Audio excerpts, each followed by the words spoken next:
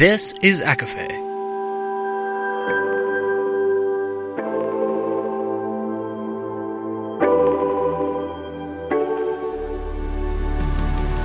Laura Marie and Jessica Marie proudly present A Court of Fandoms and Exploration, a podcast. Fair warning, everything the hosts say is explicit, full of spoilers and adult content, and shall not be used against them. They have opinions. Let's try not to drag anyone for expressing themselves and just have fun for an hour. We all deserve it. This episode contains slight spoilers and mentions of Pride and Prejudice by Jane Austen.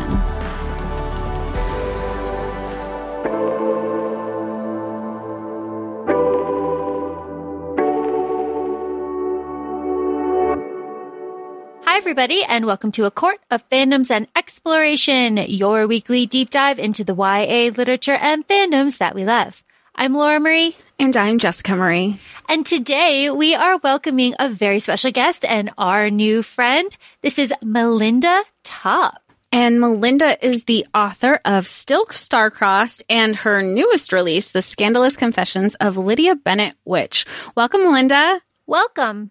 Hi, thank you so much for having me. Thanks for joining us. Thank you so much for joining us. Thank you for taking the time, especially on a Friday evening. We really appreciate it. Congratulations on your new release. Thank you so much. How has the week been? Fun. It's been a fun week. It's been very exhausting. I find promotional stuff like super fun, but a little bit stressful. So I'm glad that I'm rolling into the weekend. Going to go to the spa tomorrow. Oh, I was going to say, are you going to be a hermit? Because you had that book signing in Brooklyn earlier this week. Yeah. That was super fun. At one of the new Barnes & Nobles. Those are so wonderful. And I know as a fan that I get nervous when I do book signings. So I can only imagine what it is like on the other side of that. But jumping off, I have a question for you. My question being, we know, all of us know, that you read Pride and Prejudice while you were working on Samantha Bee. That is just so wonderful. And my question for you is, what kind of drew you to Pride and Prejudice, to these characters? There are just so many books, right? There's so many books. There's so little time. And I'm just so interested on what kind of made you focus on Pride and Prejudice, because obviously I'm wearing my shirt. I love it. It is beloved. I'd love to know what drew you there. I think part of it was that the book at that point was already an old friend. I'd read it many, many times, and it's so well written that it's one of the few books that I never get tired of. So I could sort of like return to it almost like a security blanket. But it's also so smart and so well written that it doesn't it never feels like it's holding your hand or, like it's too safe.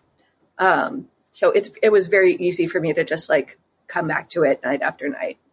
And I think also I was writing a lot about, I was writing for this political show and I was writing a lot about bad things happening in the world, and our show had kind of a feminist bent. So a lot of the time I was writing about bad things happening to women. And it kind of ground me down. And I think the great thing about Jane Austen's books is, in some ways they're writing about a safe world. Like no one is going to, bleed out in a Jane Austen novel.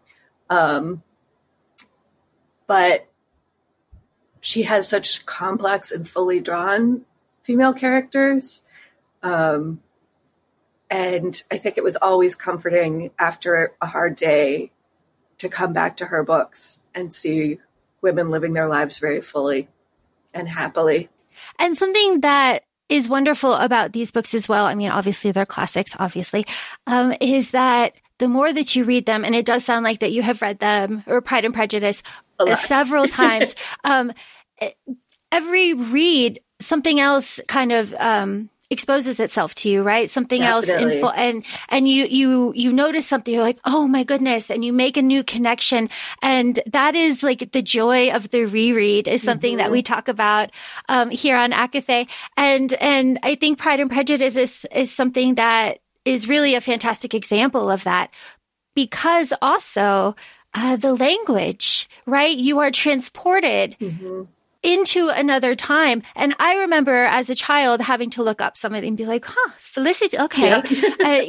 What is that? And just being like so excited. So, the world of Pride and Prejudice is very lush, obviously, but your story, which is what we are talking about, your story is also more lush. I would like to know, the research process, right? Jess, we have so many things going on in this wonderful story. Yeah, some of my research process might be in frame behind me. I have shelves and shelves of books about, Regency life, and I have a couple books about witchcraft and folklore. I didn't end up using those all that much because I started to dive into them, and I wanted to steer clear of anything that might be real people's spiritual beliefs. So there's a little bit of sort of like, there are nods to like references to English folklore around witchcraft and Caribbean folklore. But I mostly made that stuff up. I did do a lot of research on life in Regency England and life in the Caribbean around that time. And there's a character who is a biracial woman from the Caribbean, who's an heiress to a large fortune, but is also sort of caught between those two worlds. So I did a lot of research trying to find out what her life would be like. I have family in England. I've spent a lot of time there. Okay. It is not, I feel like I know it reasonably well. But the Caribbean was a little bit more of a mystery to me. So that ended up being a huge portion of the research that I did. Do you feel like that the fact that you made certain, I don't want to say make it up, but you kind of made it your own, gave you more creative freedom and liberty from stepping away from that research process? Or did you, with like the background research that you did it make you go, I have to go into this more to make sure I'm not being disrespectful to anybody? Mostly I just figured that if I just made it up, I was probably okay. You're like, yeah. It's fine. I tried to sort of, I mean, I kept it like distinct enough that I think probably it wouldn't be stepping on anybody's toes. And you're talking about your details of Regency life. I love them. I love them. I love the gown details, the fashion details, the little, pins in hair, and day dresses are this color, but Jane's is a little bit blue, and that's a little, nod to her vanity. So, we love these little details. Is historical like fiction? Is this your genre? Is this your time period? Is this where you feel the most at home? Or is it just Pride and Prejudice that you just really love, or just Jane Austen? That's a great question. I've been, I have another book that is a follow-up to this one, so that obviously will also be Regency. But then after that, I don't know. I think like starting from a point of research tends to work really well for me. I think especially after working for Full Frontal for so many years, it was always, we were always, of course, starting from real facts and sticking to real facts. And so like, I'm used to using that as my premise and then jumping off from there. So historical fiction, I think, is a good home for me. On the other hand, it might be nice to not have to stop every few pages to spend a week learning about Regency Brighton. So maybe something contemporary next. Right. Oh, well, Regency Brighton, you say that you have traveled in England. These places that are in your book, The Scandalous Confessions, Lydia Bennet Witch, they jump off the page. They are just fantastic. And this, I will circle back to this later. But it is so easy to envision kind of the countryside, this countryside coven that we kind of have here. And then these cities that we're talking about. It is so wonderful. So when you are doing, you're welcome. I am here to praise you. I love this. So my question for you is like, when you are kind of weaving this story that you have here, you have all of these places, you have the background of traveling to England with your family, your love of Pride and Prejudice. When did Lydia become your focus? When did Lydia come to you and say, I have a story to tell, please tell it? It did feel like she did that, really. I think I first thought of the idea for the book probably around 5 or 6 years ago. And I think I messaged my sister and maybe some of my friends being like, oh, I want to write this Lydia-centric fantasy book. And by the way, Kitty is a cat. And then that was all I did on it for a couple of years because I could not write a novel while I was also a head writer of a TV show. I think there are people who can do that, not me. And then when I left Full Frontal, I really kind of I took a few weeks to travel, relax. And then I started listing all the projects that I hadn't been able to do because I was at Full Frontal. And that was, I don't think I even made a conscious decision to focus on that one. I was visiting family in the UK, and I was on a train from London to Rye, which is, I think, in Sussex. And I started writing in my journal on the train. And just the first few pages of the book just started pouring out in Lydia's voice.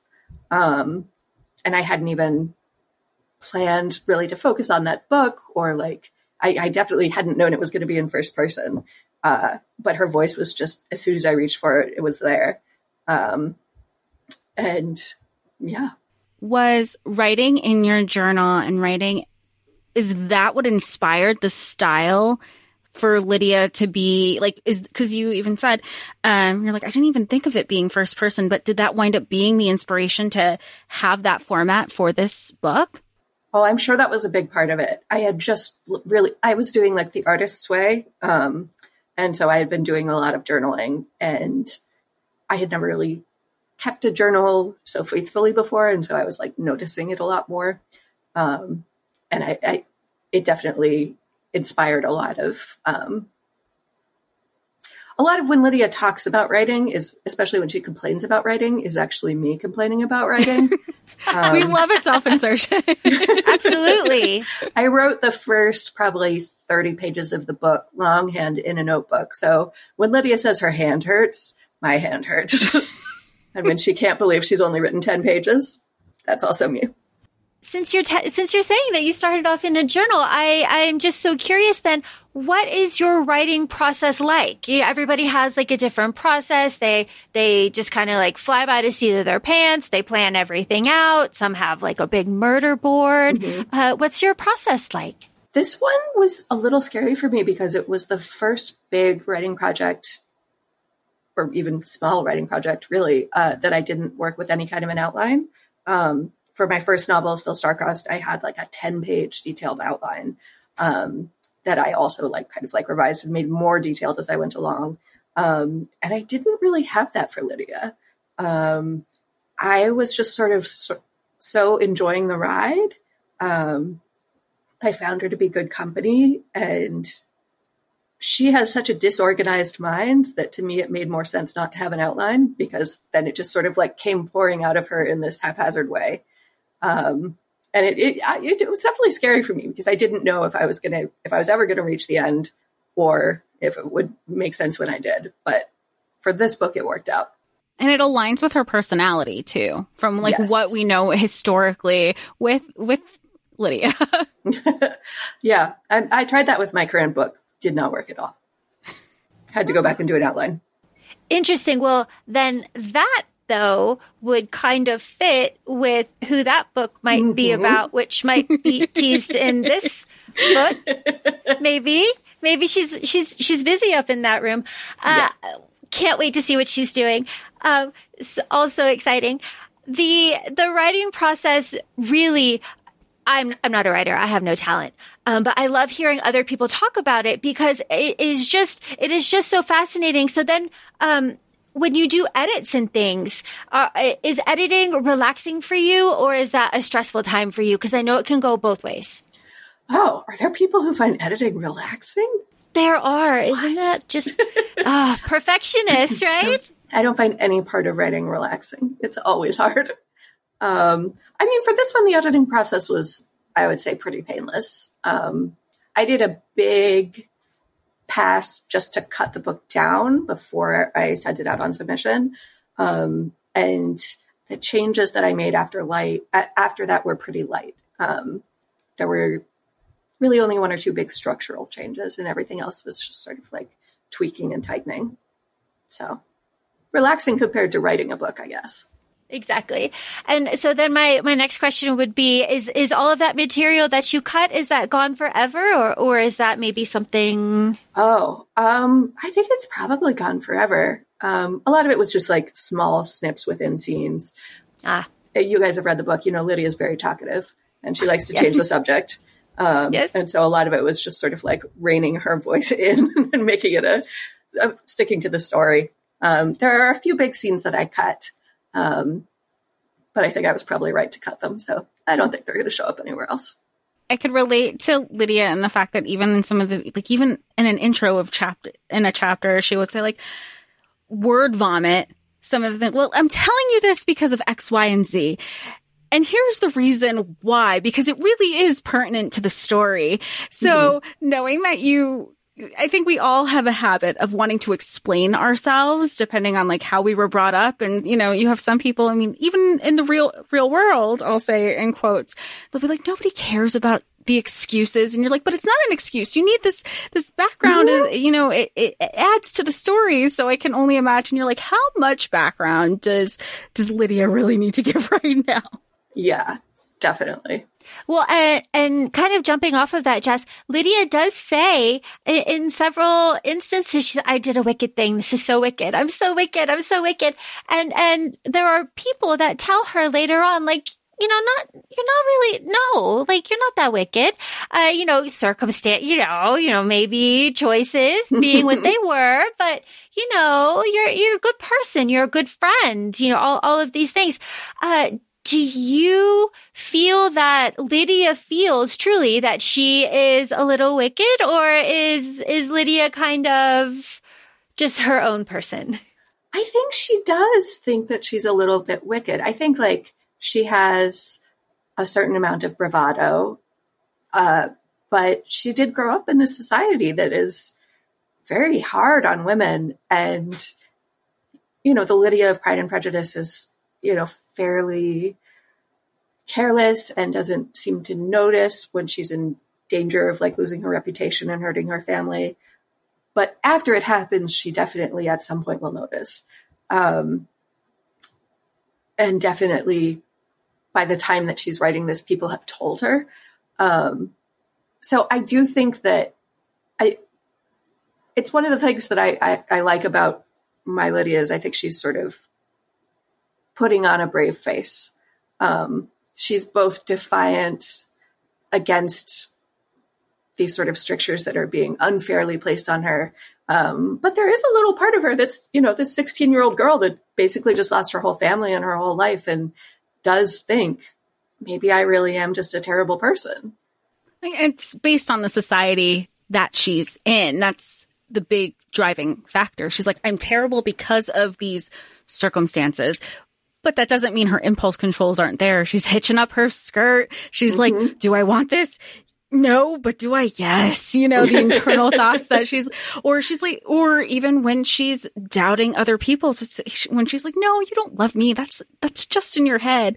And that person is like, no, it's been a while. And she's really?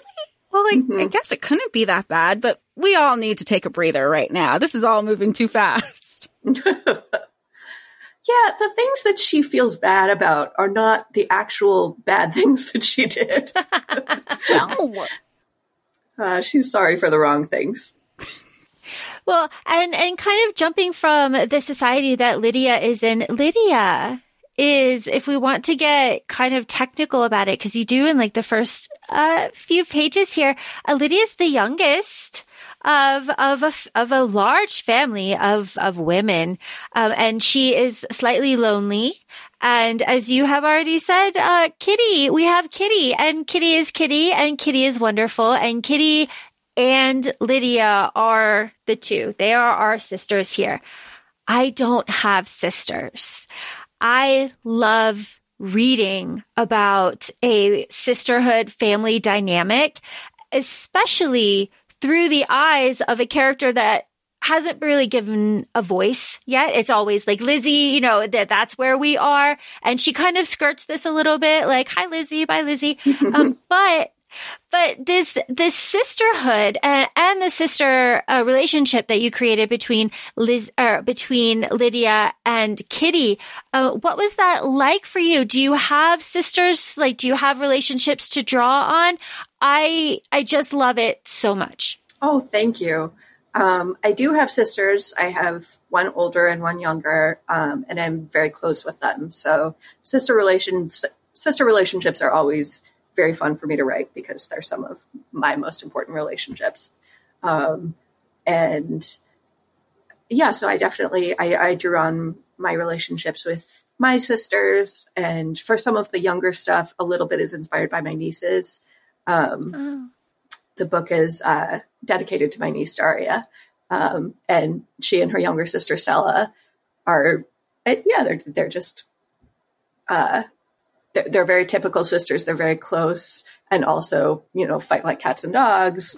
And the little one follows the big one around and wants to be around her all the time, which occasionally drives the big one crazy. So the stuff about Lydia pulling her older sister Mary's hair to get her attention because she just loved her so much when she was tiny. That's my niece Stella used to do that to her sister Daria when she was just a baby. These are little details, like little details that just did not exist in my life that I am just like so eagerly gobbling up whenever I read a story like this. It is just so fantastic. And especially I love that Lydia, through her eyes, kind of, we get her view of her family. And she does say over and over and over again, I mean, she has feelings about her father. Mm-hmm. Like, we feel a certain way about our father, and a certain way about mom and our authority figures here, and a certain way about our aunts, this extended family that we like draw in. These relationships are so wonderful, and also the relationships with the covens. And there are a couple here that we draw from. This foundation of like womanhood and like sisterhood. Of course, it's centered here in the craft is so lovely. And I think that the interactions that you put in here are just so real and just so perfect, especially like shyness around elders and like, kind of having to prove yourself in certain situations. It was really lovely. Is that from anywhere, like in particular? It just felt so real. Oh, thank you. Thank you so much. I don't think it's from anything in particular that I can think of. I think generally I wanted it to, I knew once I started writing this that I didn't want a magic system that had, a dark side and forces of light, that it was just going to be a force that you could use for good or evil or just pure selfishness. And so I really wanted all of the magic, all of the covens, all of the witches to feel like different, but also a reflection of Regency society and Jane Austen society. So I really tried to focus on like, well, how would Jane Austen write a group of witches? Like, what are the moments that she would think were interesting or funny? What would she write to try and show you the social dynamics at play? So that was the flavor that I was trying to give. And I think probably a lot of it was also me at parties and me at work, at, workplace events. I'm not always the most comfortable in a crowd. So that's probably where a lot of that comes from. I am very much interested in your interpretation of Wickham here. So Wickham has a reputation, right? We all know what that reputation is, but you have made him your own in the best way possible. And I want to know where this idea came from. Men, right? Men. So once I knew that I was writing a book about Lydia, I think what I found appealing about writing a book about her was I wanted to give the possibility of a happy ending to this character who everyone around her says she doesn't deserve one. And it doesn't appear that she's going to get one. And because it is, the 19th century, the only way to you kind of had to be a fantasy novel at that point. You kind of had to introduce magic to give her a happy ending. And that also meant I had to deal with Wickham. I knew I didn't want to contradict Pride and Prejudice. So it had to end with her married or appearing to be married to Wickham. And the Wickham who we meet in Pride and Prejudice is not only a lot older than her, but a pretty awful guy. She is not even the first 15-year-old heiress who he tried to run away with. So he's a bit of a creep. These days, if in our time a 28-year-old man tried to run off with a 16-year-old, we wouldn't reward him with her hand in marriage. And we would probably put him on some kind of list. So I wanted to find a path to make him a little more complex. And a little bit, and I wanted to give him layers to peel back, just like we have layers to peel back with Lydia. I decided to make him also a sort of supernatural entity. In the book, I'll just say it. It's not a spoiler. I think it's on the jacket. Wickham is actually a demon who ate the previous Wickham, the bad guy who we know from Pride and Prejudice, and took his place. But now he's this sort of, he was created specifically to capture Lydia, but he gets sent to the world in the shape of a handsome young man without many cares in the world, and he finds out that he really likes it. And so he doesn't start out as a good guy, but he quickly finds that he's not particularly interested in doing a quick, dirty job and getting back to being a demon. And he really starts to sort of enjoy the world and enjoy the people in the world, which allows him to grow a little and be more complex. I love it. I love it so much.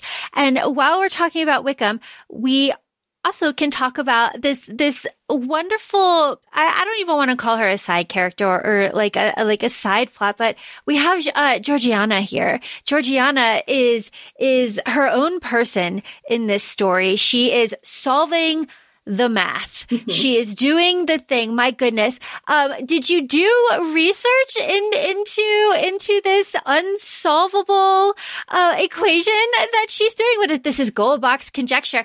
It is so, I'm intimidated by math. I could just say that. So having Georgiana go through this, and she has her own story, but the research on the math, do you like math?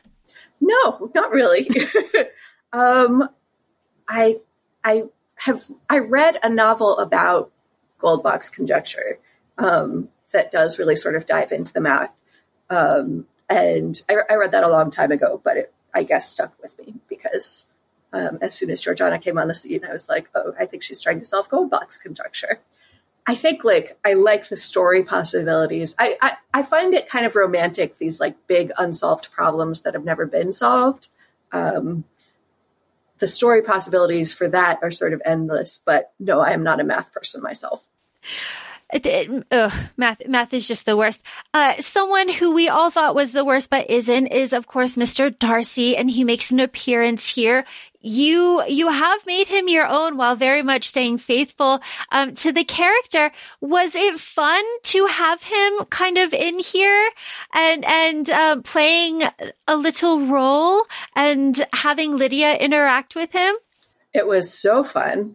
It was a little nerve-wracking because he's one of the most beloved characters ever, and, you want to do him justice, but also no one would hate the existence of magic more than Mr. Darcy from Pride and Prejudice.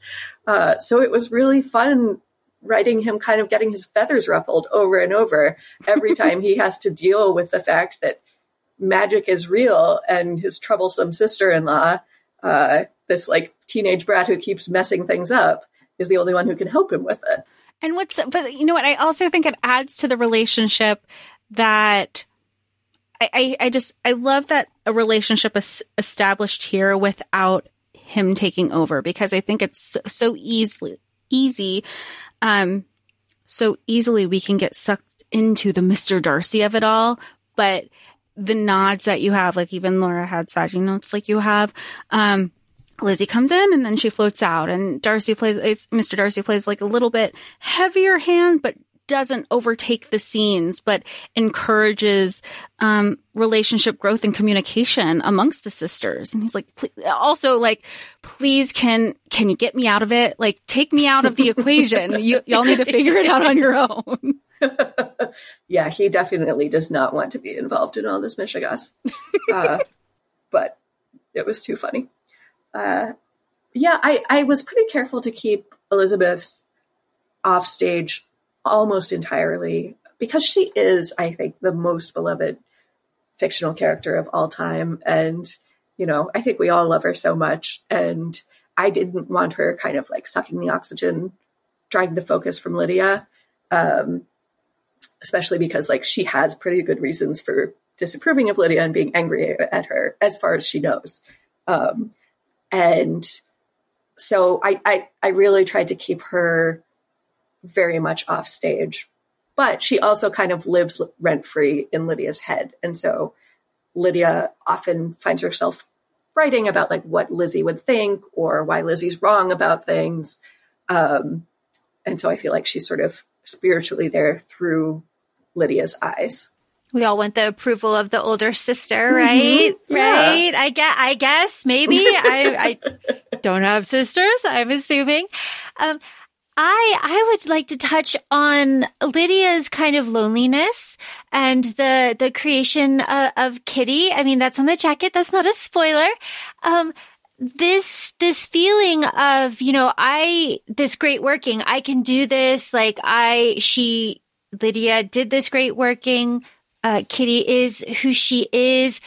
This is the loneliness kind of a sister. And then they have each other until they don't. And I love the growth of their relationship. I love that they're close and then they come apart. They come back together. They come apart. It is a natural kind of growth of sisters. Again, I assume. But Definitely. There is a letter that Kitty sends later on in the book where she's like, you know what? I think maybe we take some time here. And that I was like, oh, wow. Ouch. Yeah. But I can see it. I can see it. So when was it very clear to you that like this was going to be the kind of foundation here? Like, Lydia was going to be a witch and Kitty was going to be who Kitty was. Did those go hand in hand? Yes. I think as soon as I knew that Lydia was a witch, I knew that like the very next thing I was going to have to figure out was Kitty, because they're very close. They're kind of a pair and they're always together in Pride and Prejudice. So I was like, well, is Kitty another witch? And then I started thinking about like what we see their relationship as in Pride and Prejudice. And it's a little bit of a weird one. Kitty is older than Lydia, but she seems to follow Lydia in everything. Lydia is the one who takes the big chances, who has the big adventures, who makes the big mistakes. And Kitty sort of trails after her in a way that that is much more common for younger sisters to do with older sisters. So I started thinking like, well, that's a little weird. Why is their relationship like that? It's almost like Kitty is sort of Lydia's sidekick. Oh wait, witches have sidekicks. They're called familiar. What was her name again? And so it just sort of made sense to me that like she was in some ways Lydia's creation. That Lydia had in some ways Lydia's creation and in some ways Lydia's pet, which I think affects the way that they relate to each other. They're sisters, but they're also sort of pet and owner and creator and creation and witch and familiar. And so I think for the first part of their book, they're very, very close, but not particularly considerate to each other. I think Lydia loves her the way a little kid loves, very possessively and almost thinking of her as a part of herself. And a lot of what she goes through in the book is finding ways to love people and ways to love Kitty that allow her to be her own person and allow her to grow. Oh, that's so good. I would like to know, and we're close to wrapping up here, but I would like to know, so we are within, obviously, Jane Austen's world. We're within the world of Pride and Prejudice. Do you find it easier to write within these kind of restrictive boundaries, or is it kind of an exercise in creativity to work within these like parameters of this story? Like, you have to hit these certain things, like you said earlier. I think having that scaffolding can be really helpful, actually. Like, it definitely is frustrating at times. And I think when I got Lydia off to Brighton, I felt as relieved as she did, because at that point, she's not being viewed by the narrator from Pride and Prejudice for a few months, and I could really like take her off in other directions. But having that scaffolding of that well-known story to kind of like, I think of it as like, a garden trellis, and my story is like growing in and around it, filling in the gaps. That must help, knowing that you didn't have like a bulleted outline for this. Her story was already all over the place. Yeah, my outline was Pride and Prejudice, basically. So yeah, you were like, this is, I have to stay within the confines that I set for myself. I don't know. I'm that person. I like that structure. It's for my own doings. So I can see really where you're helpful. Like, these are my limitations. This is what I have to work with, even though but like the story might be all over the place, but it's still there. It's not bulleted. It makes it easier to work with it. Yeah. I kind of know where it's going. Yeah. There were parts where it was easier and parts where it was harder. Like I said, the Brighton part, really, I got to sort of like spread my wings a little bit.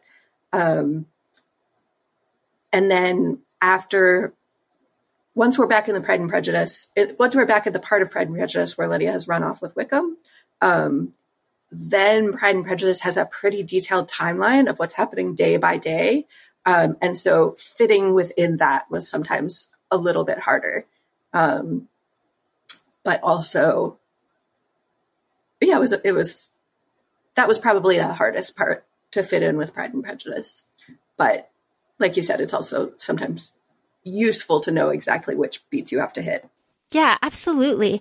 And since we are within the world of Pride and Prejudice, this is where your book is. And if you read it, there are hints on where the second one might go. I would like to know, what would you say to someone who sees your book on the bookshelf and they're looking at it and they go, gosh, this looks amazing.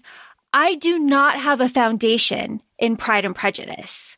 What would you say to this person? That is a great question. It's definitely something I worried about a little bit when I was writing it. I wish I had a copy handy so I could tell them what page to flip to. I think it's around page 40. There's a paragraph where Lydia will summarize the events of Pride and Prejudice for you. So if you find that paragraph, read that first, then read the rest of the book, and you'll be fine. We'll find it and we'll note it in our show notes. We'll put that show note in there. This is where you go. Go here first. Turn like left or right at the yellow brick road. We're going to go to this paragraph if you've never had that background. It's like a choose your own adventure. Yes. That's an excellent answer, because she does sum it up, and it is repeated in a nice kind of way, slightly a bit too, because Lydia does say well, that's what happened. I'm being fair, right? That's what happened. But then we get a little bit more detail a little bit later on. Oh, that's fantastic! Oh my gosh! I will also say, slightly more seriously, I think the book will still work for people who have never read Pride and Prejudice at all. I think partially, you probably know more about it than you think because it's so around in our culture, but also Lydia's deep in her own story. And if you think Lydia's story sounds fun to you, you will probably enjoy it without having the grounding of Pride and Prejudice. But also you should read Pride and Prejudice because it's amazing. Exactly. And I think you touch on that part where Pride and Prejudice is so ingrained in our culture that even if you haven't read it, you've probably at least seen one of the three versions that we have. I mean, it's even mentioned in Barbie. Did you see Barbie this summer? Yes. So were you knowing what had already gone to print, knowing that ARCs were coming out? Were you like, oh my gosh, I feel very called out this very second. I was a little bit like, hey, I wasn't depressed. I was just tired. Is that your version, or are you a Keira Knightley version? I'm a Keira Knightley girl, I have to say. Yeah. I love them both, but the Keira Knightley one is the one that I tend to come back to. That's totally fair. I think, Jess, that's yours as well, right? Yeah. Yeah. Mine too. Wrapping up, Melinda, where can people find you? Where can we reach you? And what are your upcoming projects, if you can share them? So my handle is @MelindaTaub on Instagram and Twitter, for however long Twitter exists.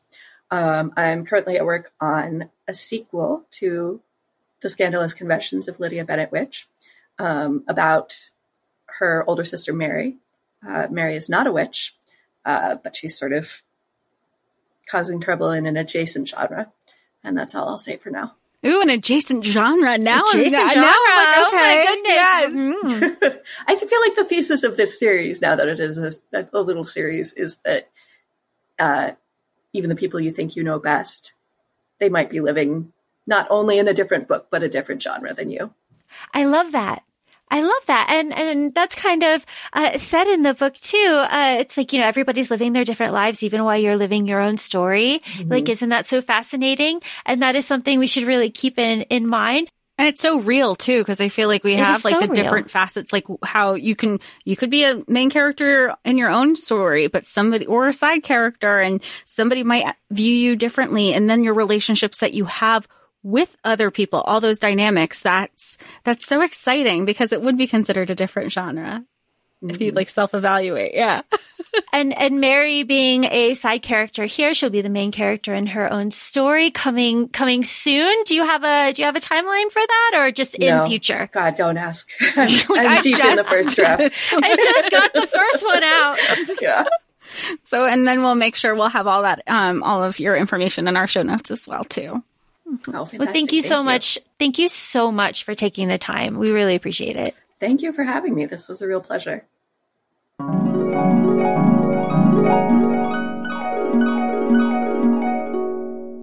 And as Melinda mentioned, please make sure you're checking her out on all of her socials. We'll make sure that's in our show notes, as well as feel free to follow us. We're on Instagram, Acafe Podcast. We're also both on TikTok, Acafe Laura and Acafe Jessica. Thanks so much for joining, and we'll talk to y'all soon. Bye.